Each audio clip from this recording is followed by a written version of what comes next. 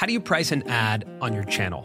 That's probably the most common question we get from other creators. And it was the biggest question we had when we first started on YouTube. So we're hosting a live workshop on how to price yourself. This is everything that we've learned in the past 13 years of being on YouTube and our simple 3-step process that'll help you develop concrete pricing. So if you want to join us for this live session, just go to colinandsamir.com/live. Enter your email and you'll get all the information about our live event on May 9th. All right, hope you enjoy this episode of The Colin and Samir Show.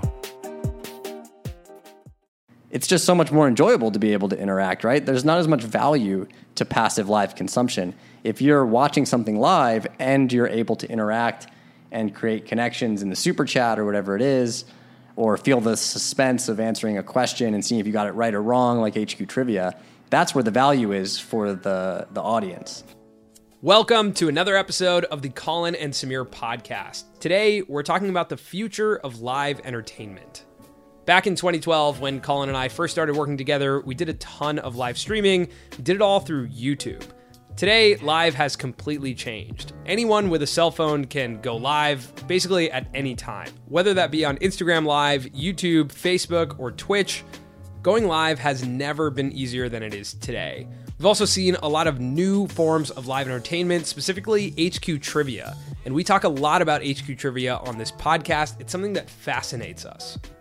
In this episode, we break down our thoughts on the future of live entertainment. We talk about what it means for creators. We talk about different monetization avenues. We talk about one of the most anticipated YouTube sporting events, which is the Logan Paul versus KSI fight. And we get into the importance of interactivity within a live broadcast or a live stream.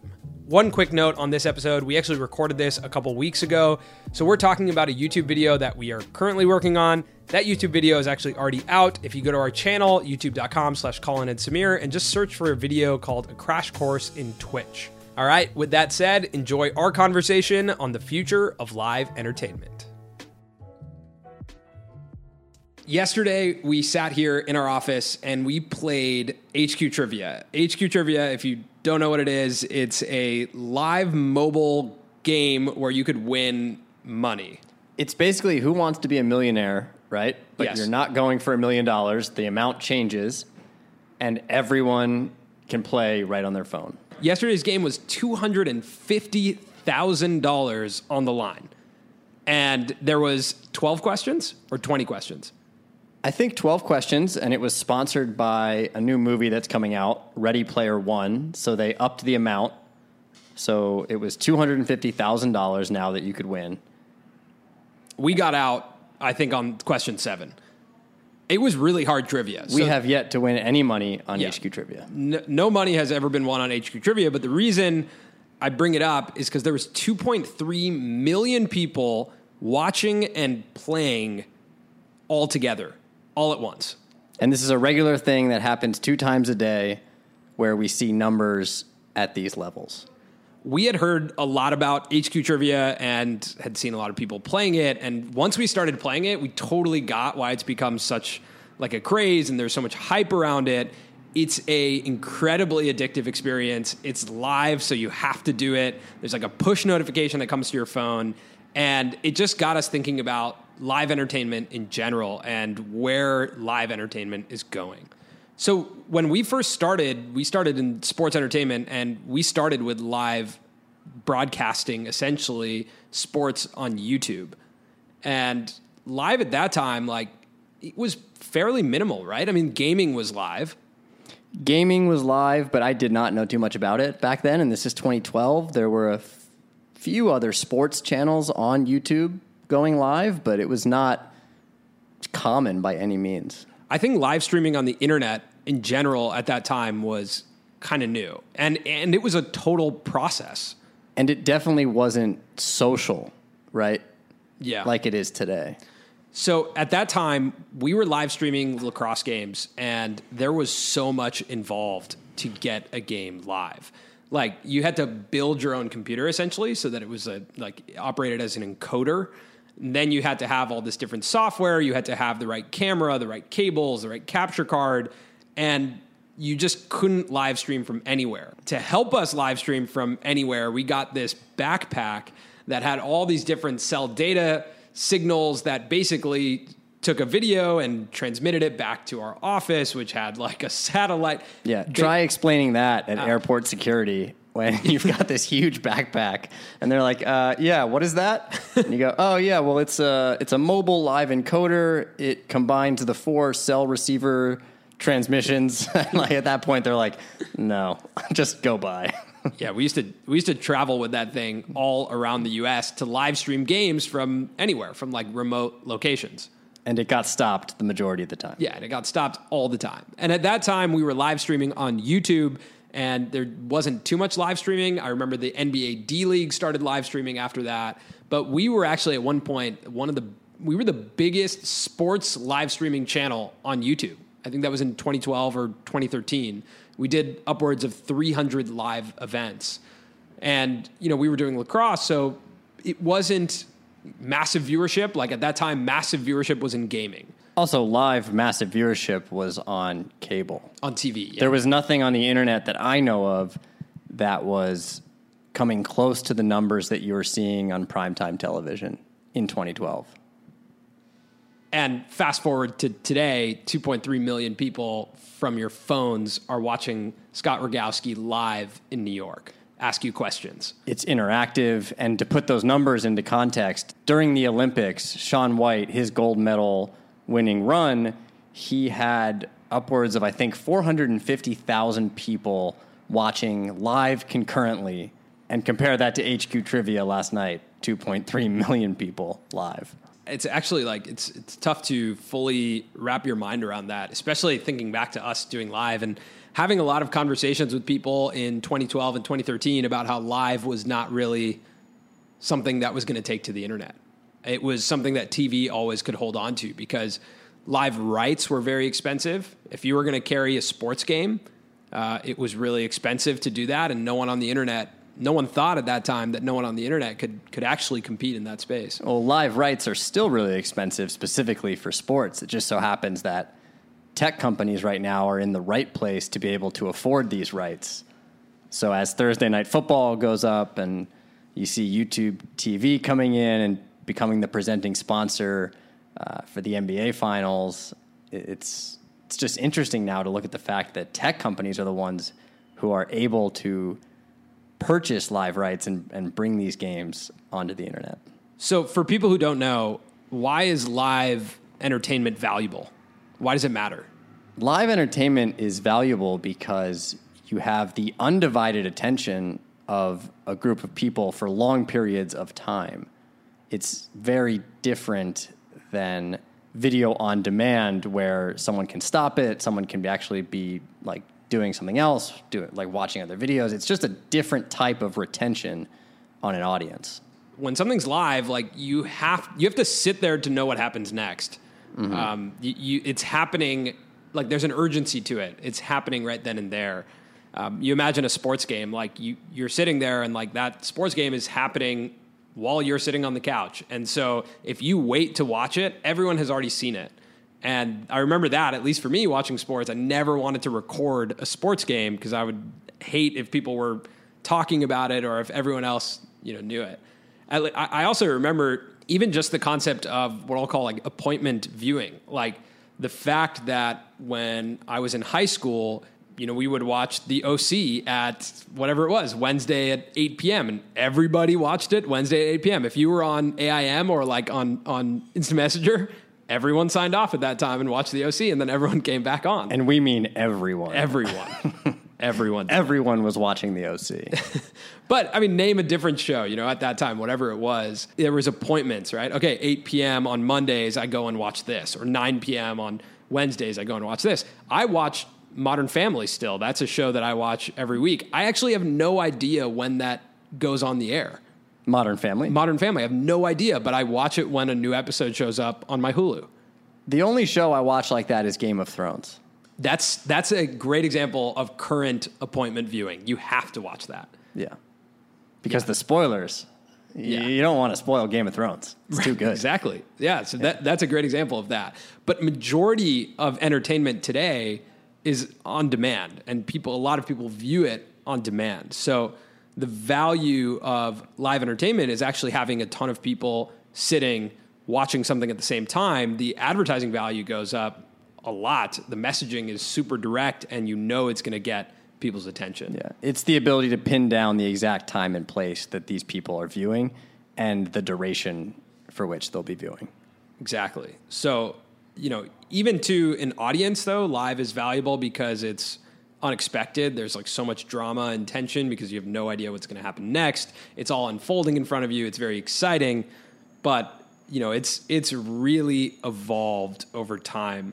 Even a week ago, when I saw something really interesting with live sports, NBA League Pass, an app, is, I think, all sports are having a hard time keeping someone for 2 hours on a game or 3 hours on a game.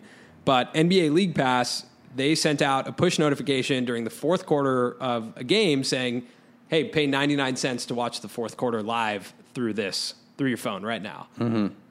That to me is really fascinating because you are pushing someone to live entertainment. Like that fourth quarter is really interesting when it's live. Like there's drama. You don't know who's going to win. It's happening in front of you. It's super engaging. But watching the whole game, you got to be like a super fan to be able to sit down and watch a whole game now, I think, with the amount of stimulation and watch it with undivided attention. Yeah, I'm curious how I would react to that, to a push notification from that. Would I think, all right, this is the ultimate sense of urgency. I have to tune in. I'm going to pay the 99 cents to watch the fourth quarter. Or would I think, oh, I'm actually on the move. I'm kind of busy right now.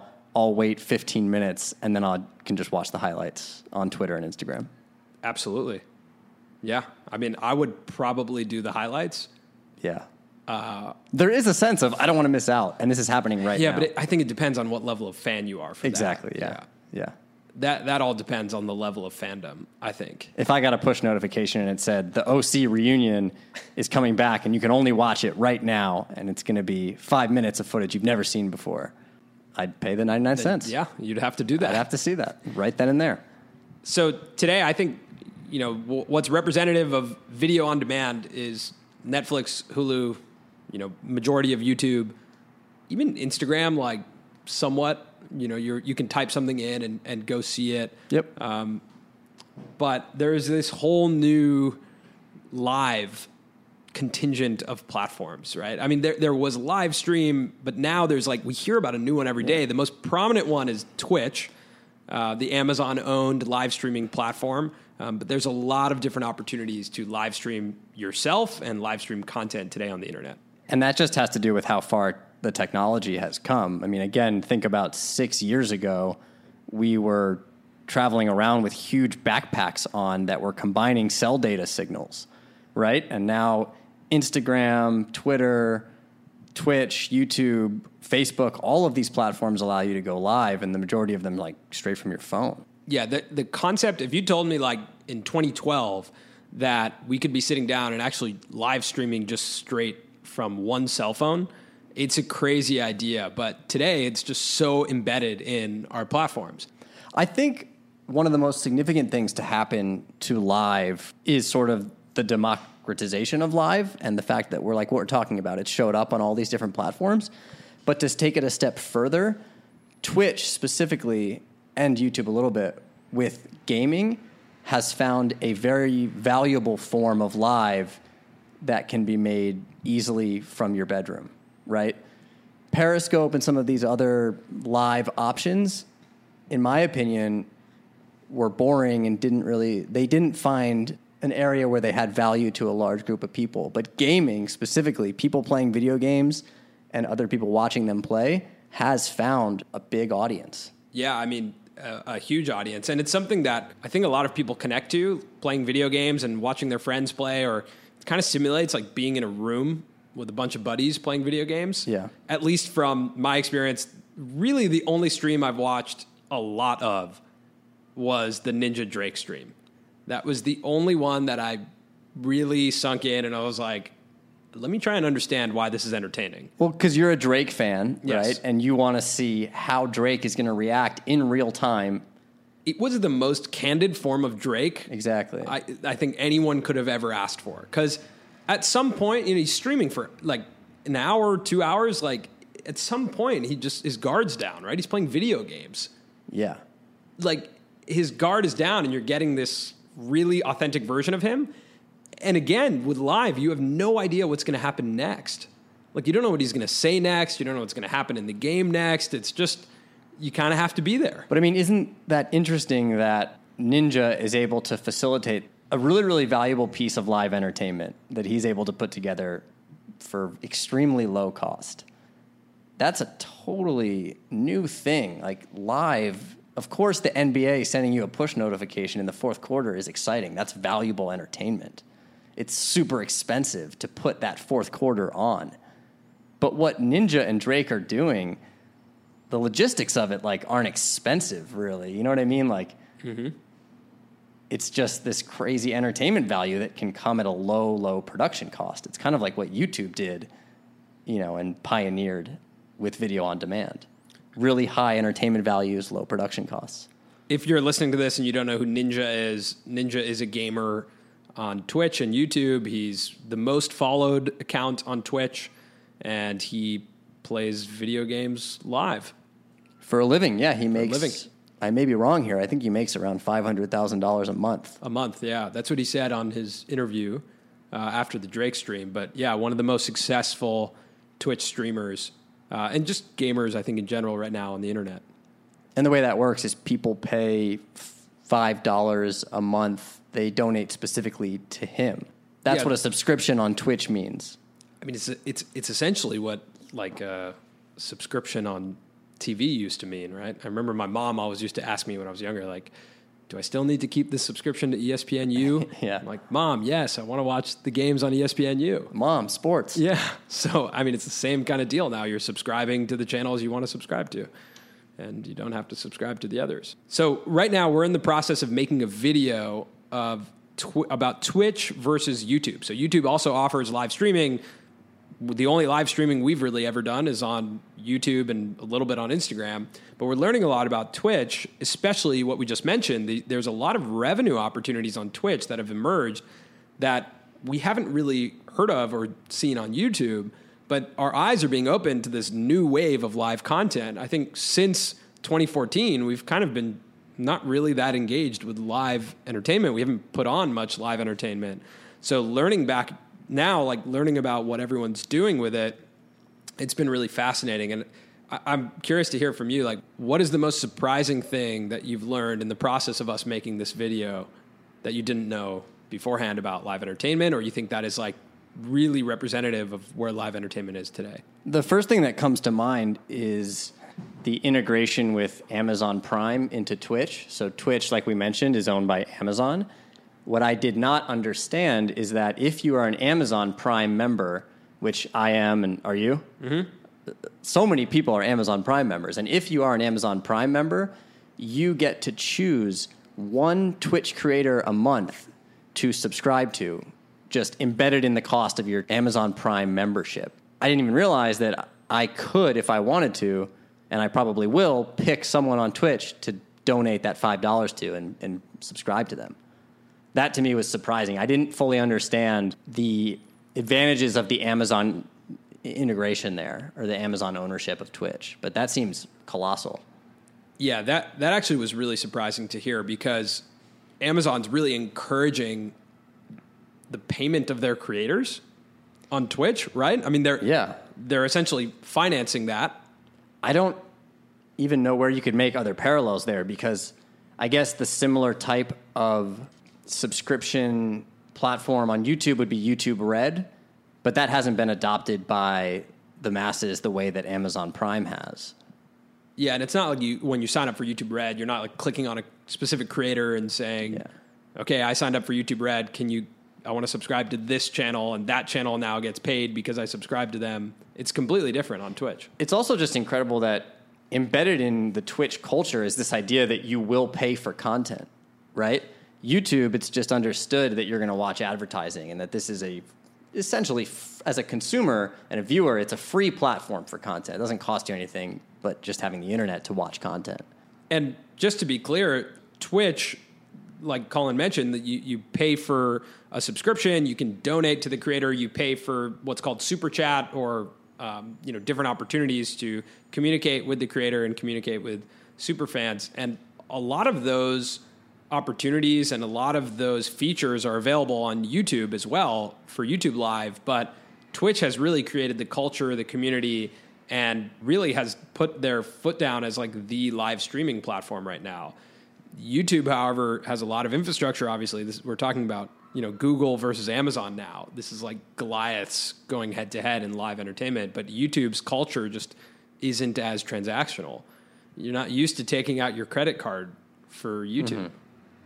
Yeah, and it'll be interesting to see if YouTube is able to, as they continue to roll out the ability for people to sponsor channels, will they be able to also shift the culture or at least find options to provide enough incentive for viewers to take action and pay for content? I think they're trying so many different transactional modes right now. YouTube TV, right? $35 or $40 a month now? It's $40 a month now. $40 a month. That's like trying to bring TV back and more live, entertainment and live opportunities. YouTube Red, which I don't know how much that is, $7.99, $9.99, something like that. It's like ad free, and then now you're trying, try and bring in a sponsored channel. So they're trying to create that relationship now. I'm not really 100% clear how it's going, but I think they're trying to take on a lot of different transactional opportunities for users. And it's just not something we've been used to. Like, as a consumer of YouTube, I don't think I ever thought I was going to take out my credit card for YouTube. I don't really plan on it. Yeah, I think I've done it once to rent a movie. You can rent movies on YouTube. Yeah, I may have done now it, that I'm like I'm Amazon Prime, and that's like, you can do whatever you want. You rent whatever movies you want. You can do whatever with Amazon Prime. What has surprised you most about this resurgence of live? I used to lose a lot of sleep over how we were going to go live. Like, the logistics behind going live were insane to me. I was so new to it, and like all the different equipment we needed, all the like stress of, is this stream going to go down? Is it going to like work? That was really, really tough for me back then. And now it's like amazing to see how easy it is to go live. But the second thing is like how much now viewership there is for live, especially not live sports.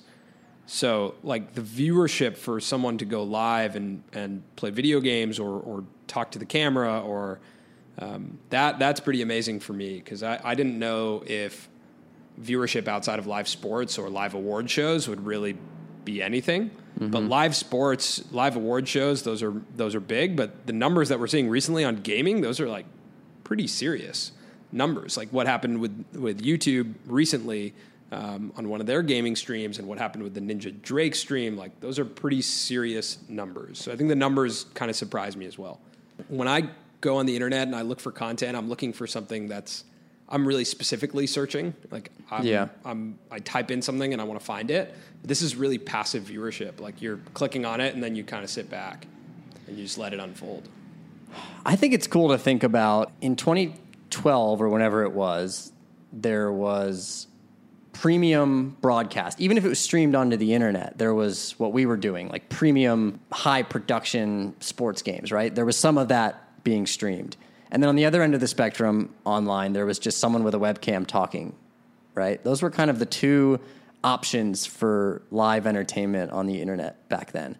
And I think now, having made live accessible to tons of creators, you're seeing that the options for live programming are becoming so inventive and diverse.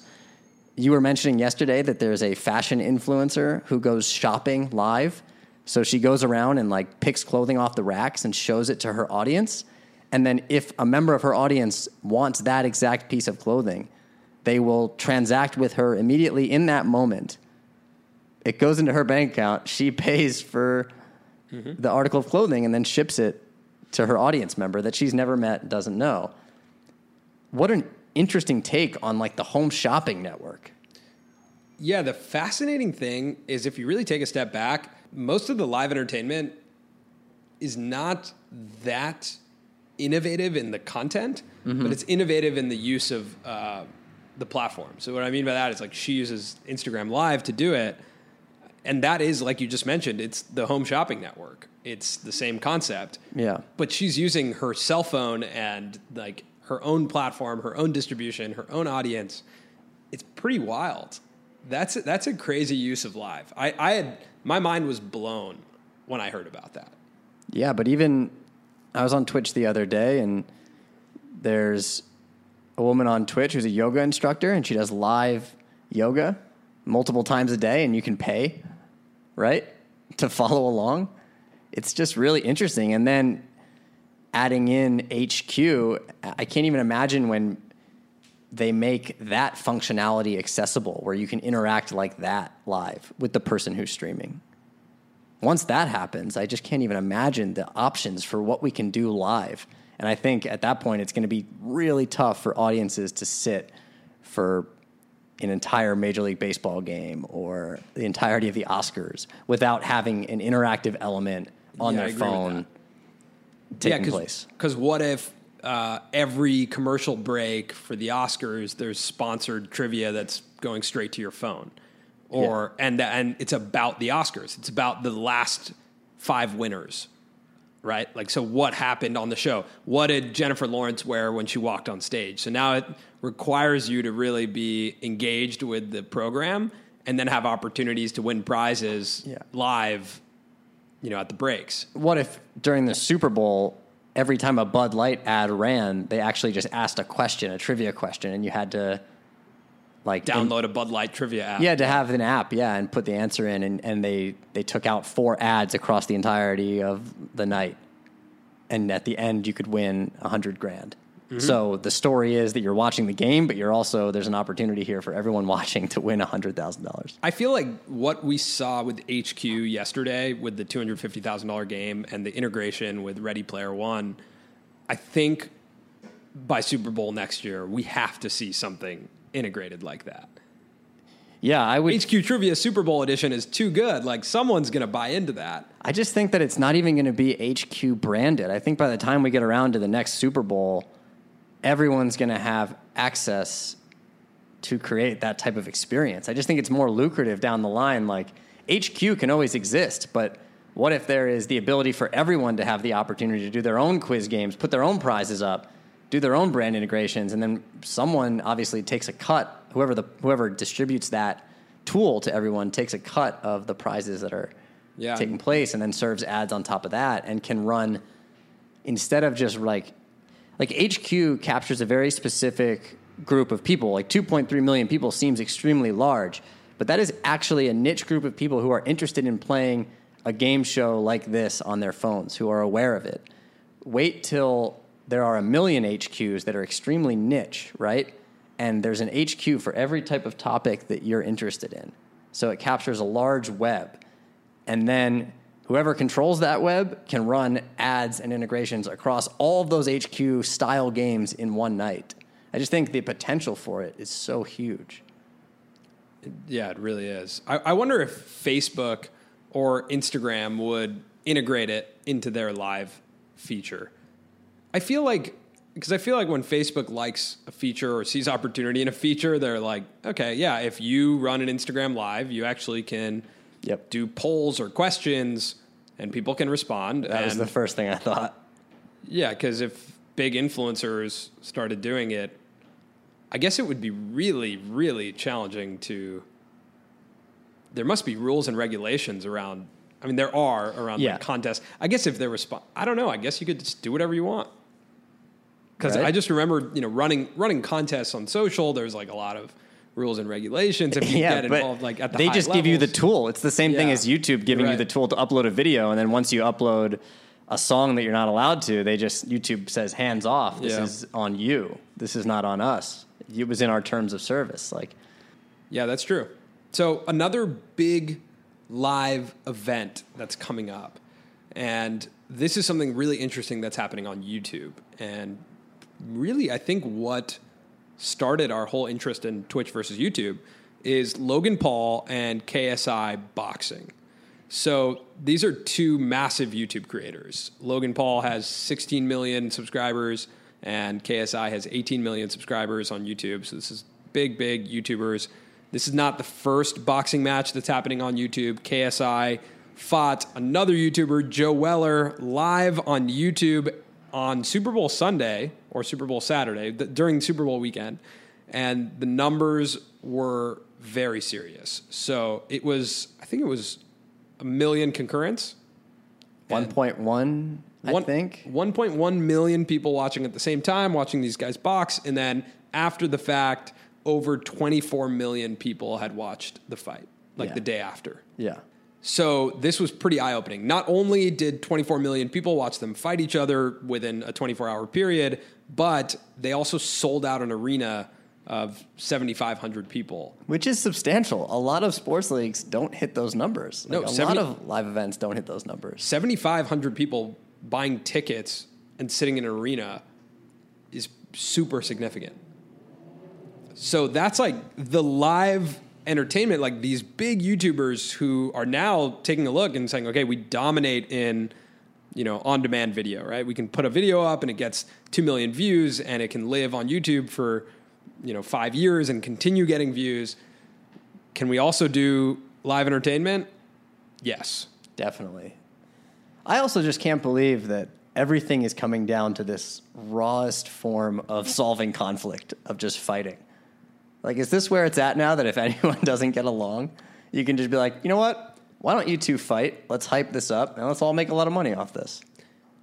Part of me thinks that we've always been there. I guess so. Like Gladiator, we've always enjoyed fighting as entertainment. It's always been entertainment. Yeah.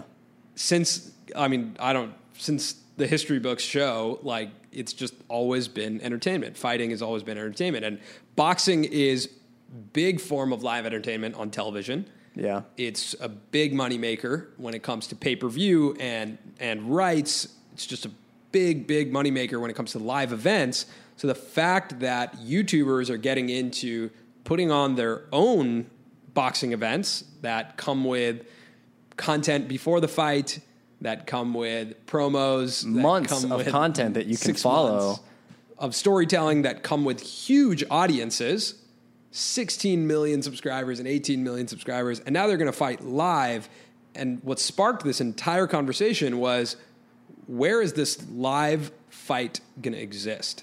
So the last fight took place on YouTube, but what's interesting, since that fight, Logan Paul has come under a lot of controversy when he uploaded a video that was not suitable for advertisers, was really not suitable for, I can't imagine, no one. There's no one, it was not no suitable excuse for anyone. For the video that he uploaded, but since then he's taken off of Google Preferred, which is a premium sales grouping of channels for YouTubers.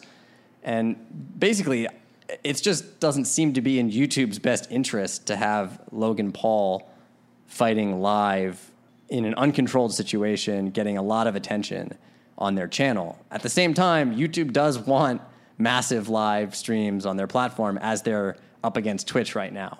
What really sparked the thought for me was pay-per-view. When I saw that 1.1 million people watched this thing live and there was no pay-per-view, it's like, man, I will pay to watch this fight. I'm not a huge Logan Paul fan. I really don't fully know who KSI is until this fight happened.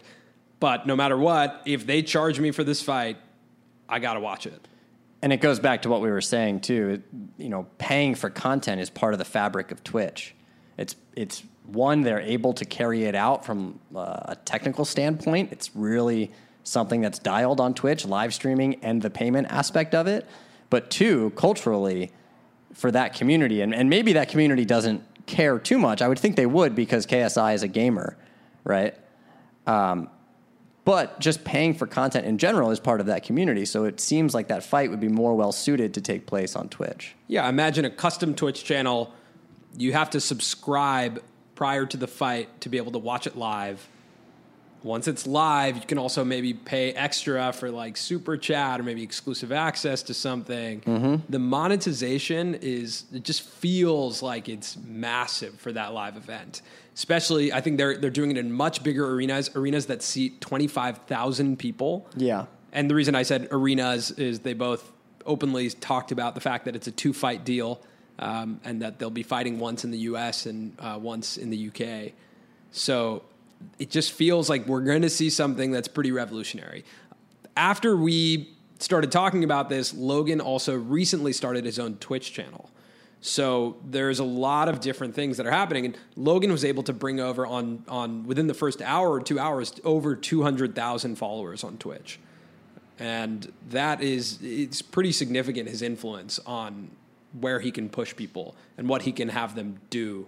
So the fact that he could say, hey, subscribe to this channel, it's $5.99, and that's where you're going to see my fight, I think in an instant, 250,000 people would do that.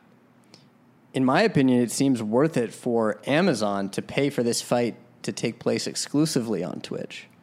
It'd be a lot of exposure for Twitch, but the real question is, the one thing that I was surprised when we talked to a creator, Sam Sheffer, yesterday, was he talked about Twitch being super anti-violence. Yeah, that is true. It's in their terms of service. It's not. It's in YouTube's terms of service too, right? And like boxing exists on YouTube. They're anti-violence, but at the same time, one of their biggest games, Fortnite, right now that takes place on Twitch and also takes place on YouTube, but that's true. It's just violence.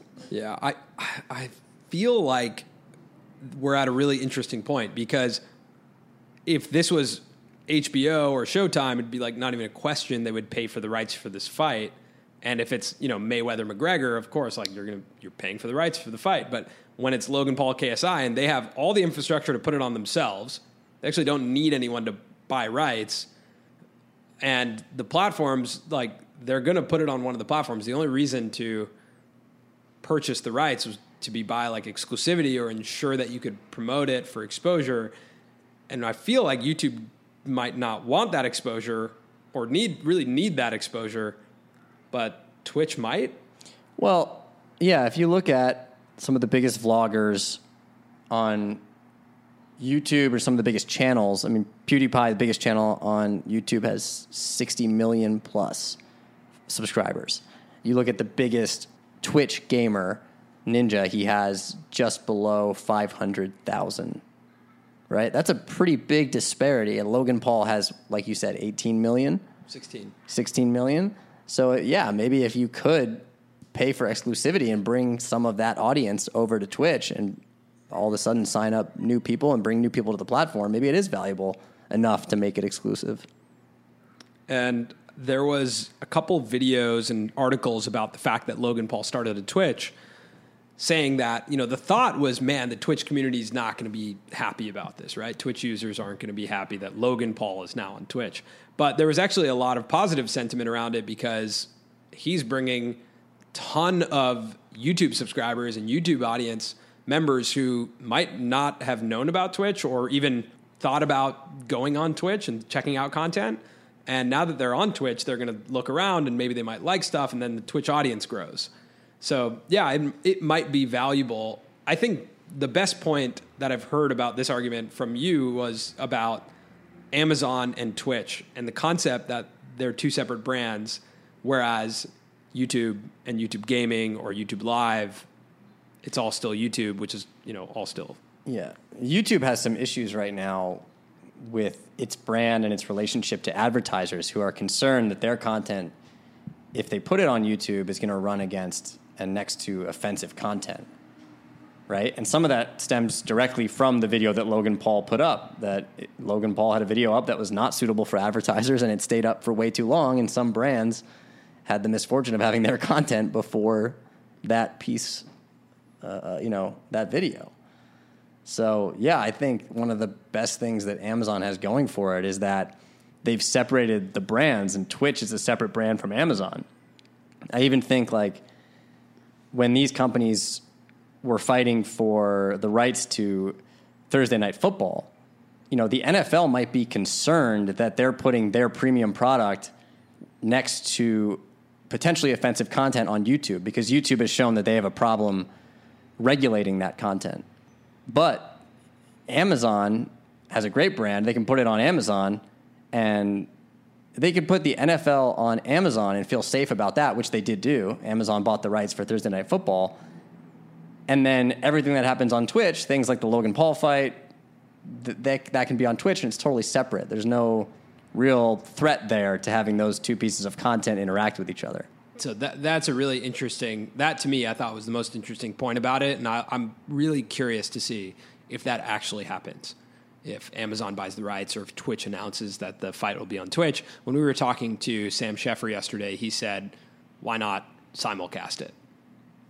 And I think that's kind of an interesting concept to think about. Or maybe there's exclusive content on Twitch beforehand and then you simulcast the fight. I mean, just like there's so much distribution in that live event. It speaks to live sports, mixes with influencers, mixes with so much drama prior leading up to it, and then the tension of like, who's going to win? Who's going to win? Like, it's crazy. Like, you have a huge fan base on one side and a huge fan base on the other side. I think it's unlike any other live event on the internet to date. And then you have the understanding that these guys are both going to make a video directly after, and it's going to go up the next day, no matter what. Yeah, it's incredible. I mean, after Mayweather-McGregor, we didn't hear from McGregor for weeks. Yeah. So it's completely different. So I think one of my questions for you then is, I'm really interested to talk quickly about passive live viewership. So what I mean by that is, you know, when we were younger and still some like Super Bowl, right? It's fairly passive viewership. You put it on and it's on for the next 3 hours and you sit and you watch it. I found during the Oscars, when I watched 3 or 4 hours of the Oscars, I was so understimulated. I remember I used to be able to sit and watch the Oscars and that was it. That was my entertainment for those 3 hours.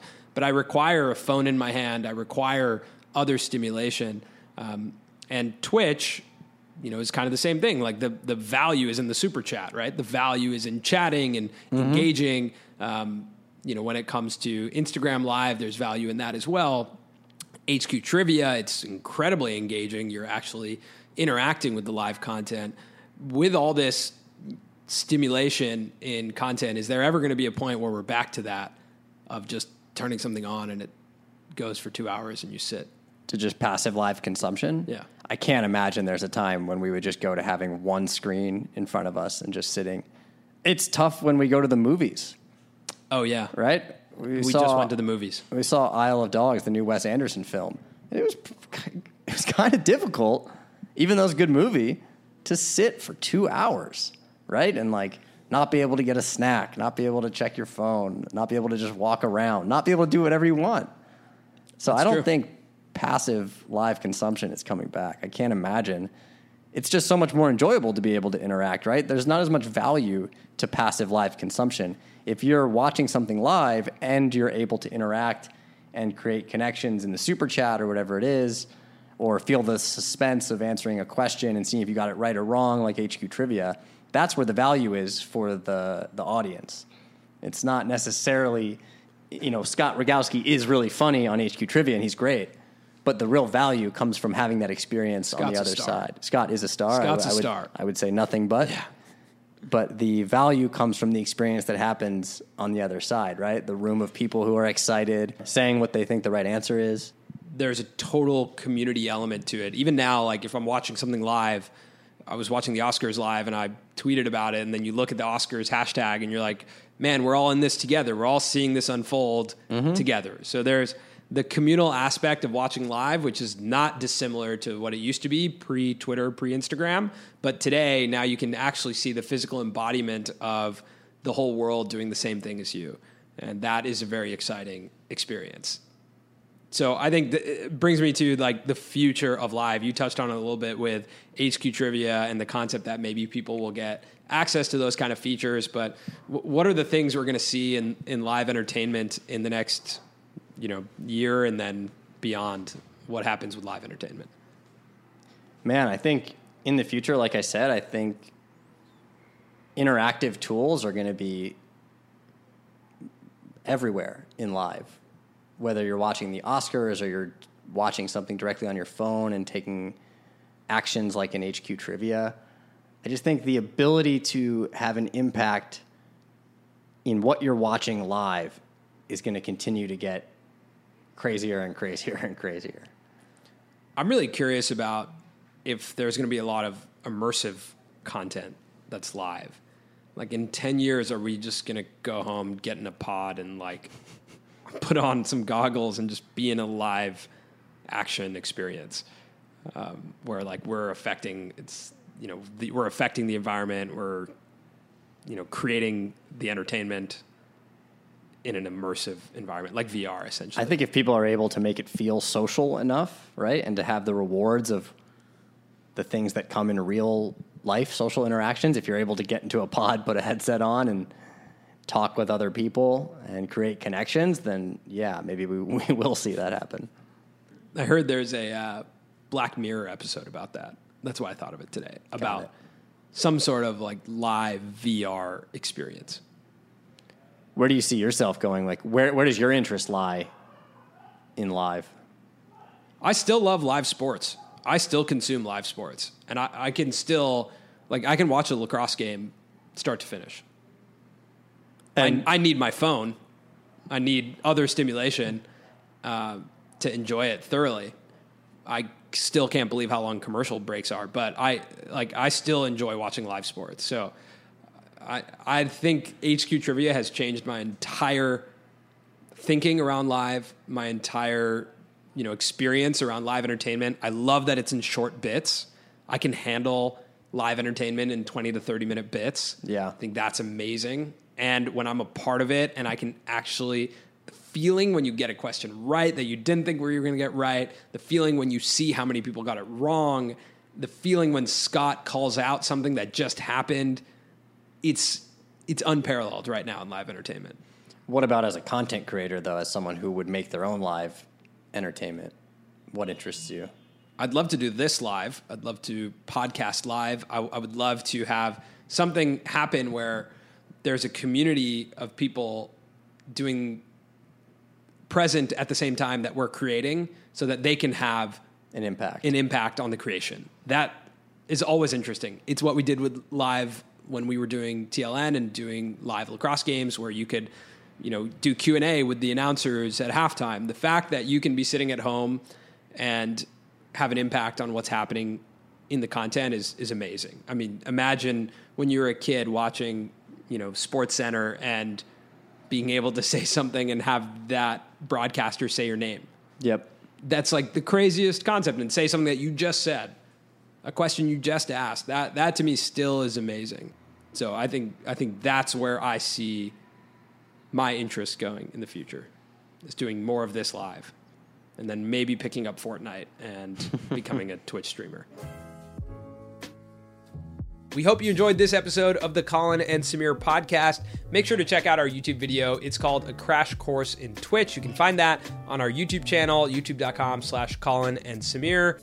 We want this podcast to be conversational, so if you want to tweet at us at Colin and Samir, let us know your thoughts on live entertainment. Tell us what you think about YouTube versus Twitch, HQ Trivia. We're really curious about live and where it's headed. If you have thoughts on it, make sure to tweet them at us. You can also email us, colinandsamir@gmail.com. Lastly, if you've been enjoying the show, make sure to rate and review the podcast. Share the podcast with a friend. We would really appreciate that. All right, make sure to tune in next week for another episode of the Colin and Samir podcast.